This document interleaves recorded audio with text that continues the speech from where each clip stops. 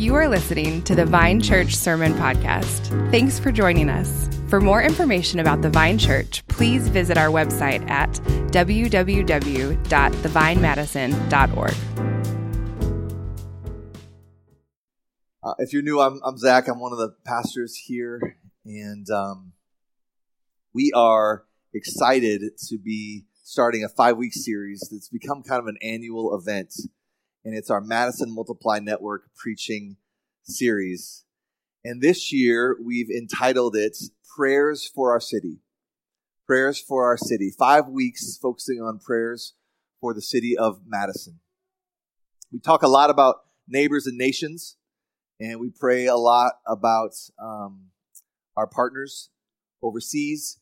In these next 5 weeks, we're going to be focusing on our neighbors and praying that our city would be blessed and saturated with the fruit of the Spirit that comes in conversions and church planting. A lot of you are new here. You might not know what the Madison Multiply Network is. Madison Multiply Network is 3 churches right now. We're hoping it will be more in the future. And they are this church and the 2 churches that we've planted in the last 13 years. So that's Redeemer City Church and Eastside Church. And so the 3 of us, we get together relationally. We support each other in ministry. We share offices in the building next door. We share a bookkeeper that really blesses our church plants and us. Give it up for Naomi Ledgerwood. I don't know, is she even here today? I don't think I've seen her.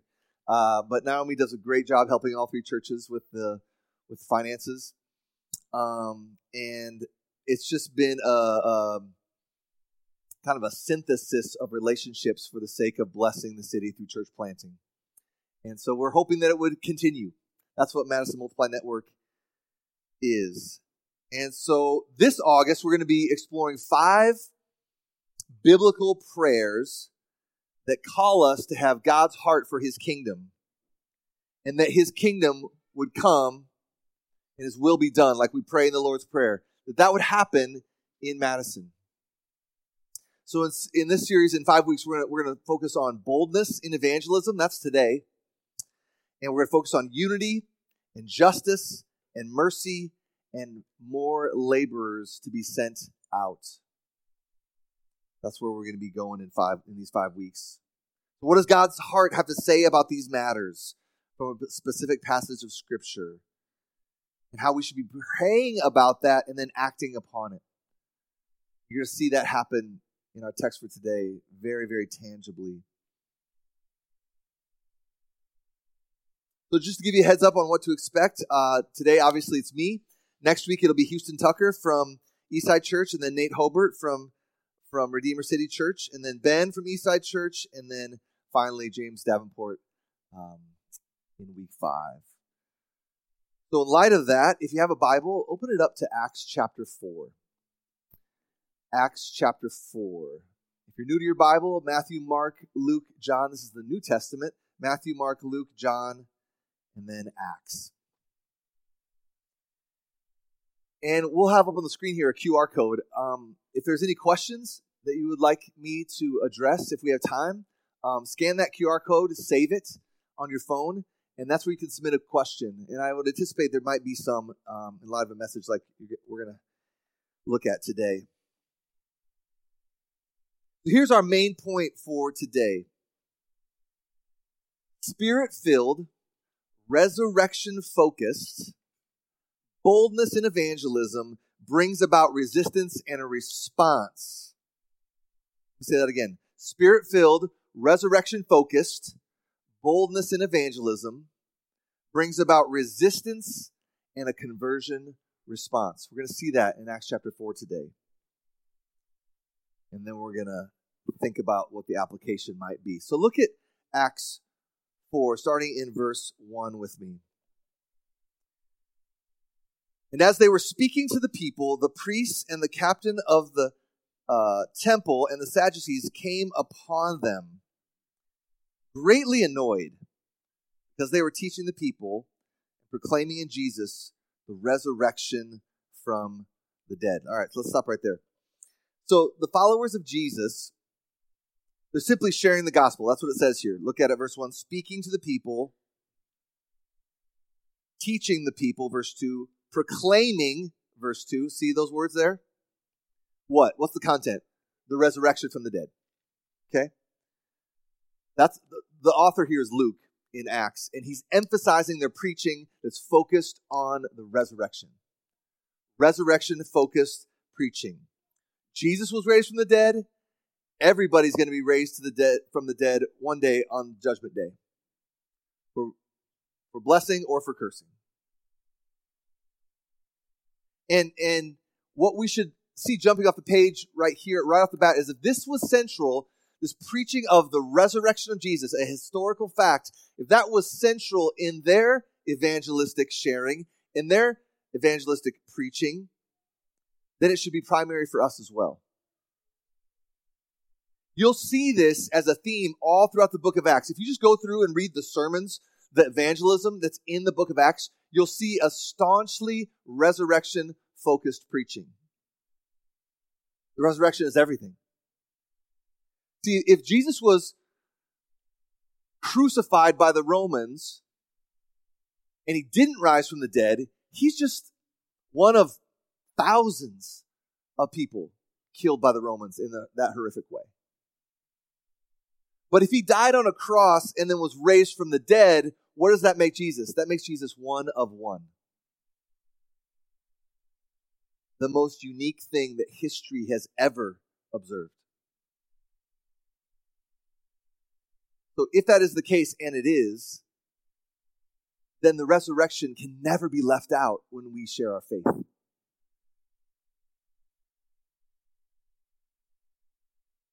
But look at the text again. In verse 2. If we make this central, what will the response often be? Resistance. What's the word in verse 2?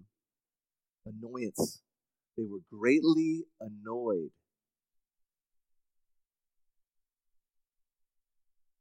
Why did the leaders find this annoying? Well, I think it's pretty typical. And it's always been this way ever since it happened. If it's true, and it is, then that has to be reckoned with. That has to be dealt with.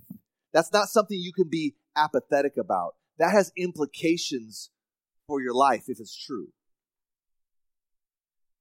It's hard to be apathetic about that.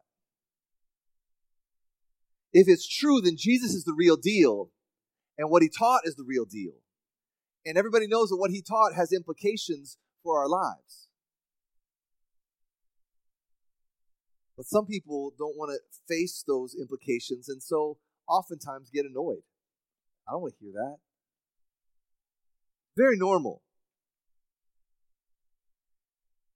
But as you're sharing about the truth of the Christian faith and how that has implications for everybody's life, make sure that your person is not what's annoying. Hopefully the message is what's annoying. Right? You with me? It's never going to be perfect. Don't let that cause you to be lacking in courage. It's never going to be perfect. Just be aware of that issue, right? So let's keep reading. Verse 3. And they arrested them and put them in custody until the next day, for it was already evening. But many of those who had heard the word believed, and the number of the men came to about 5,000. So what happens here? Resistance and response. See it? Resistance and response. Preaching the historicity of the resurrection of Jesus has implications for everybody's life. The leadership gets annoyed. They respond. What do they respond with? Jail time. Right? Resistance and response. Jail time, but also mass conversion. You see it there? 5,000 men. More women and children probably. Preaching of the gospel, resistance and response, always. Jail time, mass conversion. How it's been throughout all of Christian history. These are always the outcomes when we share our faith with boldness. Some aren't going to like it. Some are going to respond to it. It's always been. Jesus promised this. So don't let resistance, in light of how it's always been, don't let resistance squash your boldness. Like, if we're not bold, there might not be a response. Like the Bible says in Romans 10, faith comes by hearing. So if there's no hearing, there might not be a conversion. If there's no bold speaking leading to hearing, there might not be a response. What do we have thus far? Resurrection-focused boldness in evangelism brings about resistance and a conversion response. Let's keep reading. Verse 5. On the next day, their rulers and elders and scribes gathered together in Jerusalem with Annas the high priest and Caiaphas and John and Alexander and all who were of the high priestly family. And when they had set them in their midst, they inquired, by what power or by what name did you do this? Then Peter, filled with the Holy Spirit, said to them, let's stop right there. So what's the backstory here? There's a backstory here that we didn't read. It's in chapter 3 of Acts. And Peter and John, by the power of God's Spirit, healed a man that was physically handicapped. He had serious physical needs, healed on the spot. Amazing miracle. That's all in chapter 3. And that's what they're responding to here. That miracle led to preaching, both of them very annoying for the leaders that are all about maintaining religious control. Okay? But look at this comment. Look at verse 8. This is not incidental.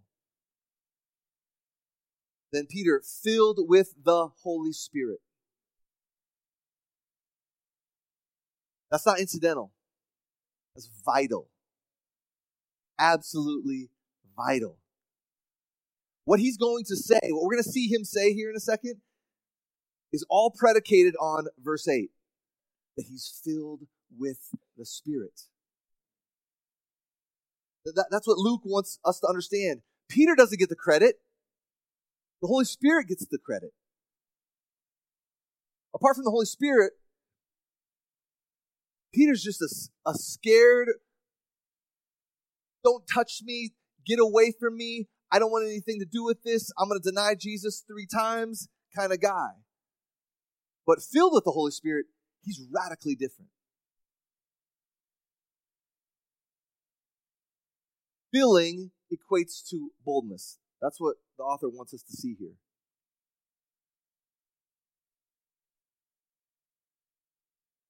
Here's the challenge. We've already kind of hinted at it. Like, you can be bold. A lot of people are bold with a lot of different stuff.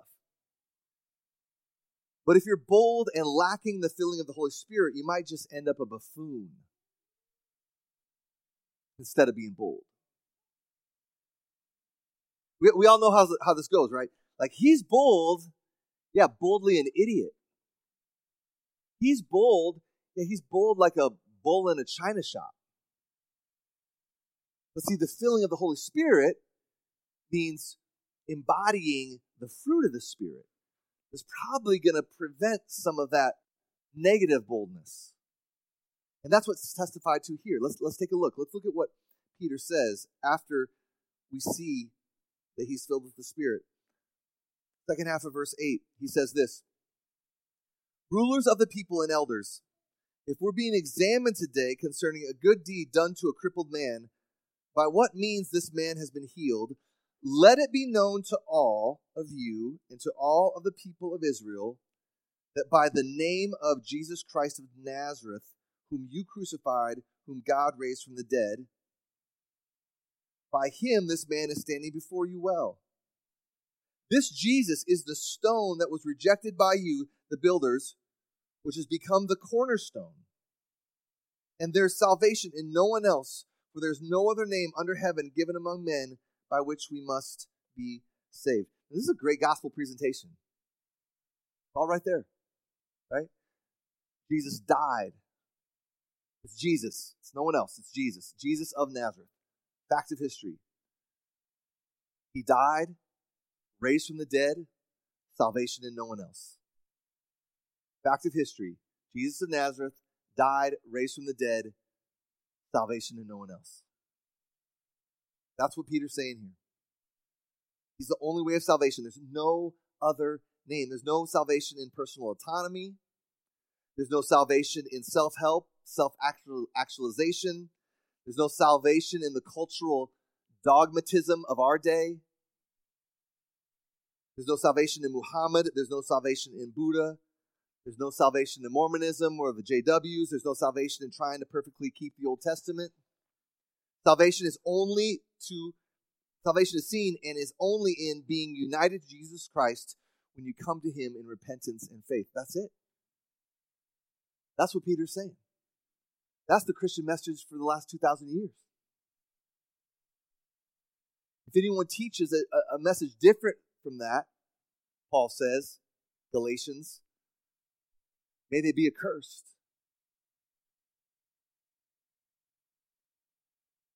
Spirit-filled, resurrection-focused boldness in evangelism brings about resistance and a conversion response. Now look at verse 13. Now when they saw the boldness, there's that word again, boldness. They weren't scared.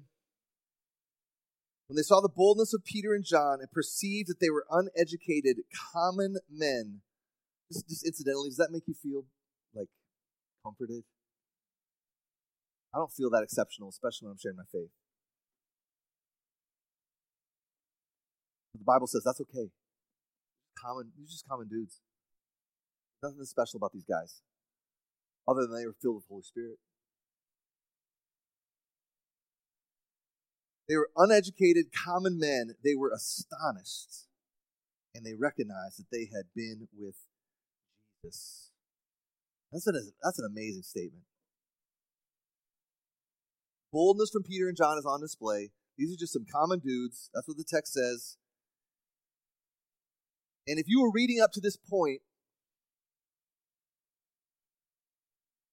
what would you gather that the text says about why? What's the reason for their boldness? Probably just two things. Real simple. Jesus died, raised from the dead, fact of history, they knew it, and they're filled with the Spirit. Jesus died, raised from the dead, fact of history, they knew it, and they're filled with the Spirit. What's the product? It's boldness. Boldness. Spirit-filled, resurrection-focused, boldness in evangelism brings about resistance and a conversion response. Verse 14. But seeing the man who was healed standing beside them, they had nothing to say in opposition. But when they had commanded them to leave the council, they conferred with one another, saying, What shall we do with these men? For that a notable sign has been performed throughout them is evidence. Pay attention to that word. Is evident to all the inhabitants of Jerusalem. And here it is again. We cannot deny it. But in order that it may spread no further among the people, let us warn them to speak no more to anyone in this name. Now this is fascinating. This right here is fascinating. They confess to one another that they can't deny the evidence, right? They can't deny the evidence. The evidence demands a verdict, and the verdict has come in. And it's clear, and everybody knows it. Like when the Spirit of God produces a miracle in the flesh and blood for everyone to see, you can't deny it. But here's the interesting part that I think is really insightful for us as we think about sharing our faith with boldness. You would think that evidence, evident to all, we cannot deny it, verse 16, you would think that this would lead them to repentance and faith in King Jesus, right? But they don't do that. They know it's a fact, but what do? They want to squash it as fast as possible. Right? What's going on here? What does that teach us about the human heart, especially as it relates to us sharing our faith? Well, it's this. When you boldly share your faith, resurrection-focused, spirit-filled, always remember you cannot logic someone into the kingdom of God. You can't back someone into a logical corner and then it's like, checkmate, now you have to be a Christian. All right, get baptized next week, come on. Like, that's not how it works. How the human heart works is in full display here in the text. Like these leaders, they had to admit it. A miracle happened, and it had to be God's power. They get that. They believe or know that this is true, meaning they intellectually assented to it. They have the right thinking. Did the miracle happen, yes or no? They have to say yes. Clear. But when it comes to sharing your faith and desiring to see conversation, we have to remember this. It's not always about what you think. It's not always what you intellectually assent to. You can think something, you can know something is true, and here it is, and hate it still.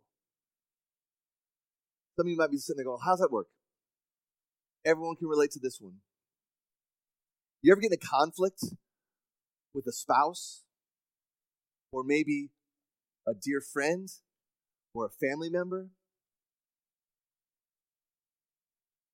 and you're getting into the heat of that conflict, and all of a sudden it dawns on you, they're right and I'm wrong. Now, is your response in that moment, yes, someone rejoice in the truth, and you just jump quickly to repentance? You're right and I'm wrong. Let's both celebrate the truth together. No, it's like, oh, they got me. Hate this. Right?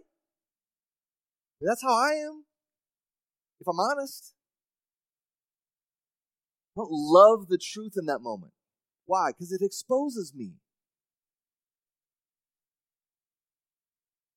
Jesus exposes us.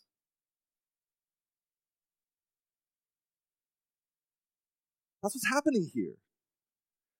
So when you share your faith boldly, resurrection-focused, spirit-filled, there's always going to be resistance. But just know that it might come as intellectual resistance, and it oftentimes does. And that's okay, and it's very, very normal.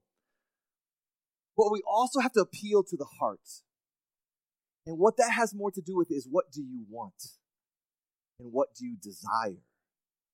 More than, or in addition to, what do you think? What are you willing to intellectually assent to? Like the heart has way more to do than what you love or what you desire. Jesus taught this parable of the soils. Mark chapter 4. Some seed was spread on good soil, but what happened? The desires of the world came and took it away. It wasn't that they didn't understand, it's that they desired something more. See? Oftentimes it's less about thinking, more about desiring. And we see that here. They have right thinking, but they hate it. They didn't desire it. They didn't love it. They love something else more. In this case, it's religious control. We can't let this spread any further. It's going to be a threat. That's what these guys are interested in.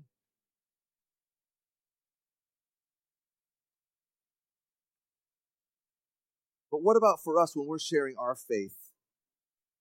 Sometimes it might be good to ask just a simple question like, what is it about Jesus that you find undesirable? Or something like, if you could have all of your intellectual questions answered, would you then believe? Oftentimes that will show someone, I'm not sure it's really about the intellect. Usually that gets you to the heart of someone's idolatry, of our own idolatry, if we ask ourselves that question. Maybe it's that I desire control more than I desire Jesus. Maybe it's I want to have the freedom to have sex however I want more than I desire Jesus. Maybe I want my personal autonomy more than having to recognize Jesus as king over my life. Like that idea of submission, that sounds horrible and scary.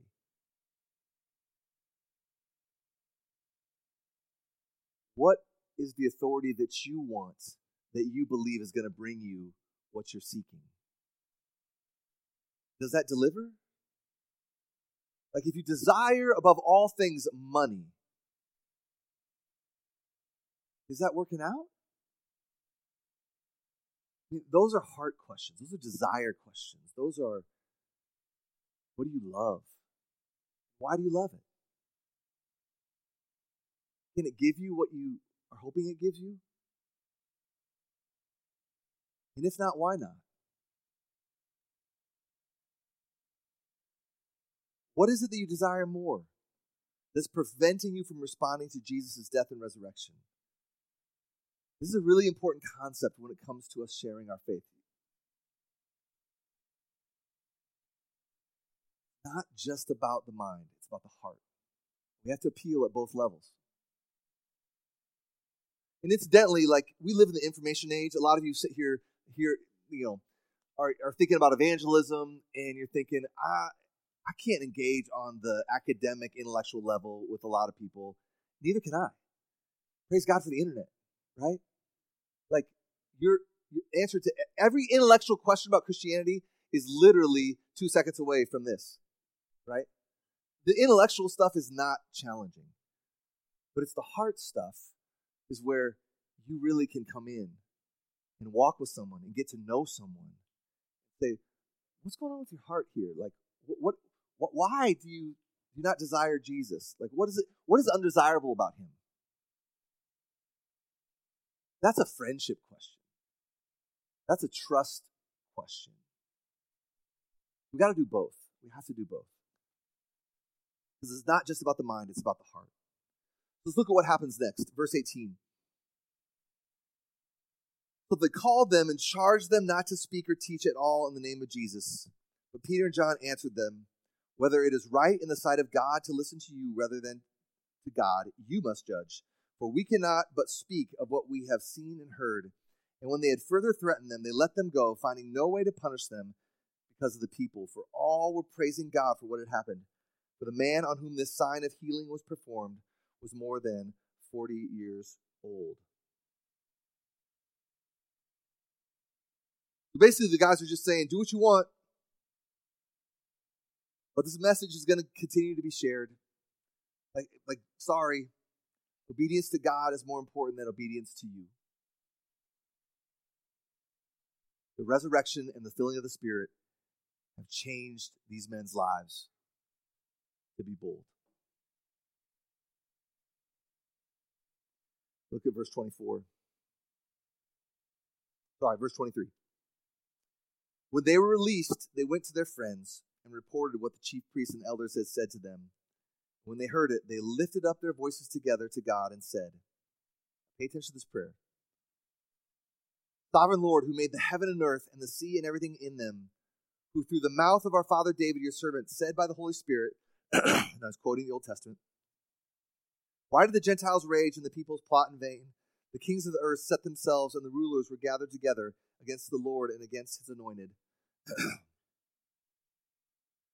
Verse 27, for truly in the city there were gathered together against your holy servant Jesus, whom you anointed, both Herod and Pontius Pilate, along with the Gentiles and the peoples of Israel, to do what your hand and your plan had predestined to take place. So what are they doing here? How are they praying? Great model for our praying. They were reviewing the past. They're reviewing, looking back at what God has done. See it? Back in the Old Testament, life of David, like we've been talking about, verse 25. What God had predestined to have taken place with Jesus. God ordained it all. They're trusting in his sovereignty here. And now they're going to pray for their future. So in light of the past, they pray about the future. Great model. Verse 29, and now, Lord, look upon their threats and grant your servants to continue to speak your word with all boldness. Here's our word again. While you stretch out your hand to heal and signs and wonders are performed through the name of your holy servant Jesus. Look at the result. They pray about what they're asking God for the future. When they had prayed, the place in which they were gathered together was shaken, and they were all filled with the Holy Spirit. There it is again, filled with the Holy Spirit. And what's the other result? They continue to speak the word of God with boldness. So we see boldness and filling of the Spirit continues to be a theme in light of the resurrection of Jesus. They ask God to give them boldness to speak.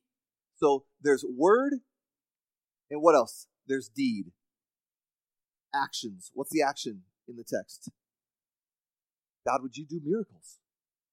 God, would you continue to do miracles? Would you enable boldness in word and amazing things in deeds? Word and deed, both. Declaration, demonstration, just like our vision statement says. We're going to declare it, and God, would you help us demonstrate that it's true through the miracles happening? And look at what verse 31 says. It says that God answers this prayer. Look at it. And when they had prayed, the place in which they were gathered together was shaken. I wish I knew what that meant. Right? And they were all filled with the Holy Spirit and continued to speak the word of God with boldness. God answered that prayer. They asked for it, he gave it. Spirit-filled, resurrection-focused, boldness in evangelism brings about resistance and a conversion response. So let me just close with this by way of application. When there's resistance to bold evangelism, and there's always resistance to bold evangelism, why don't we take our cues from what we see happening here in this text? There's a gold mine here for us. Just looking at how they pray. What do they pray for?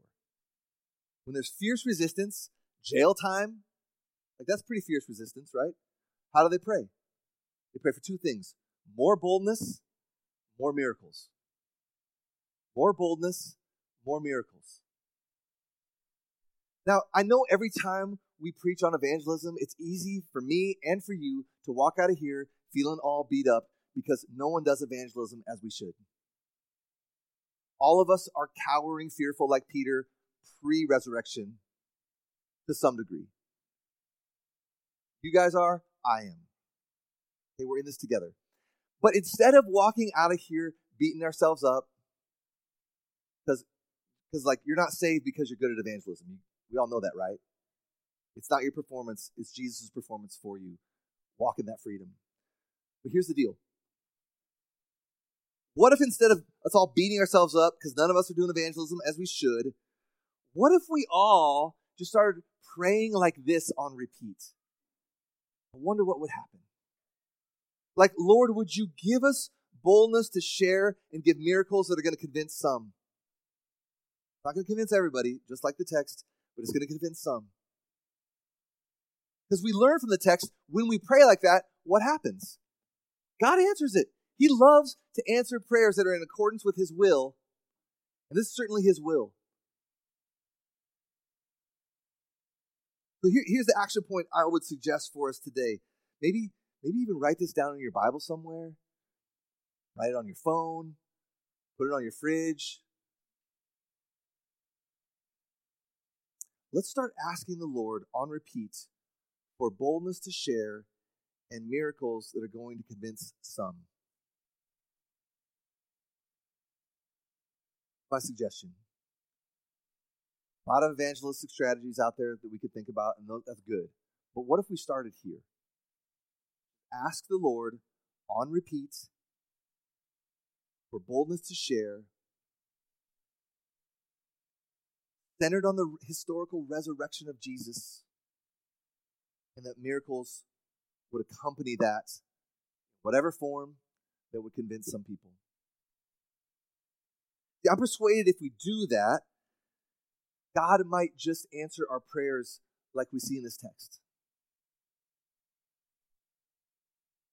I think that's why it was written down for us, while we're standing here today looking at it. That it might just produce what we asked for.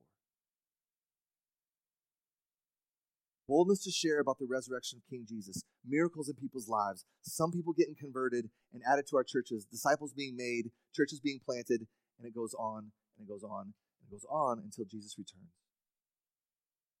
Spirit-filled, resurrection-focused, boldness in evangelism brings about resistance and a conversion response. May we be praying for it. Let's pray right now. Heavenly Father, would you help us? We know that apart from the filling of your Spirit, we can do nothing. Apart from abiding in you, we can do nothing. So in light of what we've read this morning, by the power of your Spirit, we humble ourselves before it, and we ask that you would do that in us and in our churches. At Eastside Church, at Redeemer City Church, at the Vine Church, Madison Multiply, and every other church on the face of this earth that confesses you as King Jesus. May it be so. In Jesus' name.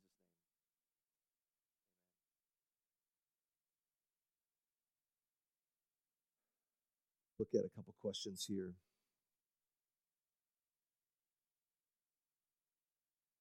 How can we best boldly share the gospel with people who have had negative personal experiences with the church? Great question.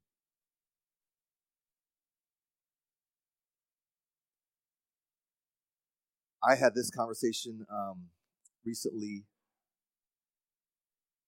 with, I do jiu-jitsu. It's a martial art thing where we try to kill each other. It's awesome. And but I've been, I'm in proximity with these guys 5 hours a week. It's a great experience. So as a result, you build relationships and you just talk about who you are, and Christianity is who I am. And so it comes up. I'm a pastor. People ask me about that. But I was having a conversation with one of the guys, and he rattled off a bunch of baggage that he had with church. And there's a lot we can say about people that have had bad experiences with the church. But ultimately, no matter what organization you're going to be a part of, organizations have problems. And what I appeal to ultimately is the jiu-jitsu gym culture. What I didn't know, I've only been doing this for about 18 months now. And, churches have horrific splits. That always happens. What I didn't know is that jiu-jitsu gyms have the exact same thing. Like, leaders become at odds, and you have gossip that starts. I mean, it's a typical story. It's of what we see happening in churches. It happens in these jiu-jitsu gyms. And so the way I was able to appeal to him is you know how this has happened in your past? Because he's been doing jiu-jitsu stuff for a long time.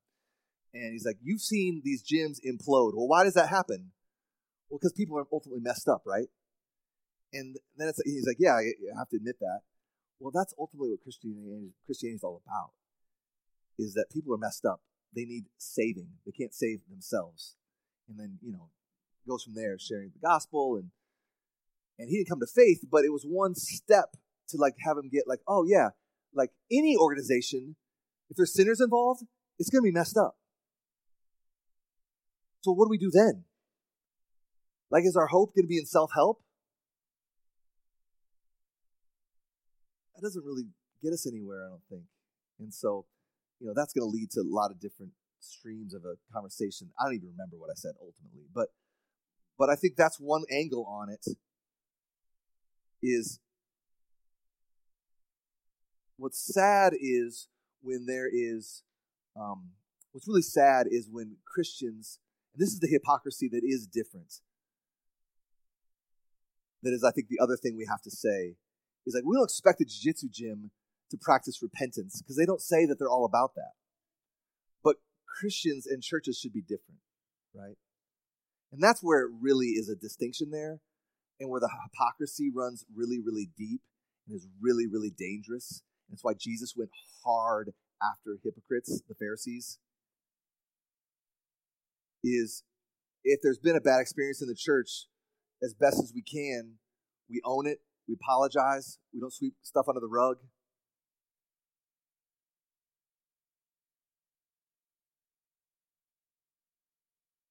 And we just name it. And the last thing I would say is, like, if you've had a bad experience, ultimately, the truth of something is not predicated on your experience of that thing. The truth of something is ultimately, are the teachings true? Just because followers are not acting in accordance with what the leader intended doesn't mean that what that leader taught is false. Right? Now, that's more challenging. That's easier said than done because our emotions are, again, like we just talked about, just because you assent to the truth doesn't mean your emotions immediately change. And that's what a lot of people deal with when they've had bad experiences with the church. That experience runs so deep and it's so painful, they don't want to be associated with anything Jesus related because it's all mixed together. And so if that's the case with somebody, you have the chance to be the anti-narrative that they experienced, right? And so it's going to take patience. It's going to take conversation. It's going to take a lot of this kind of reasoning and talking.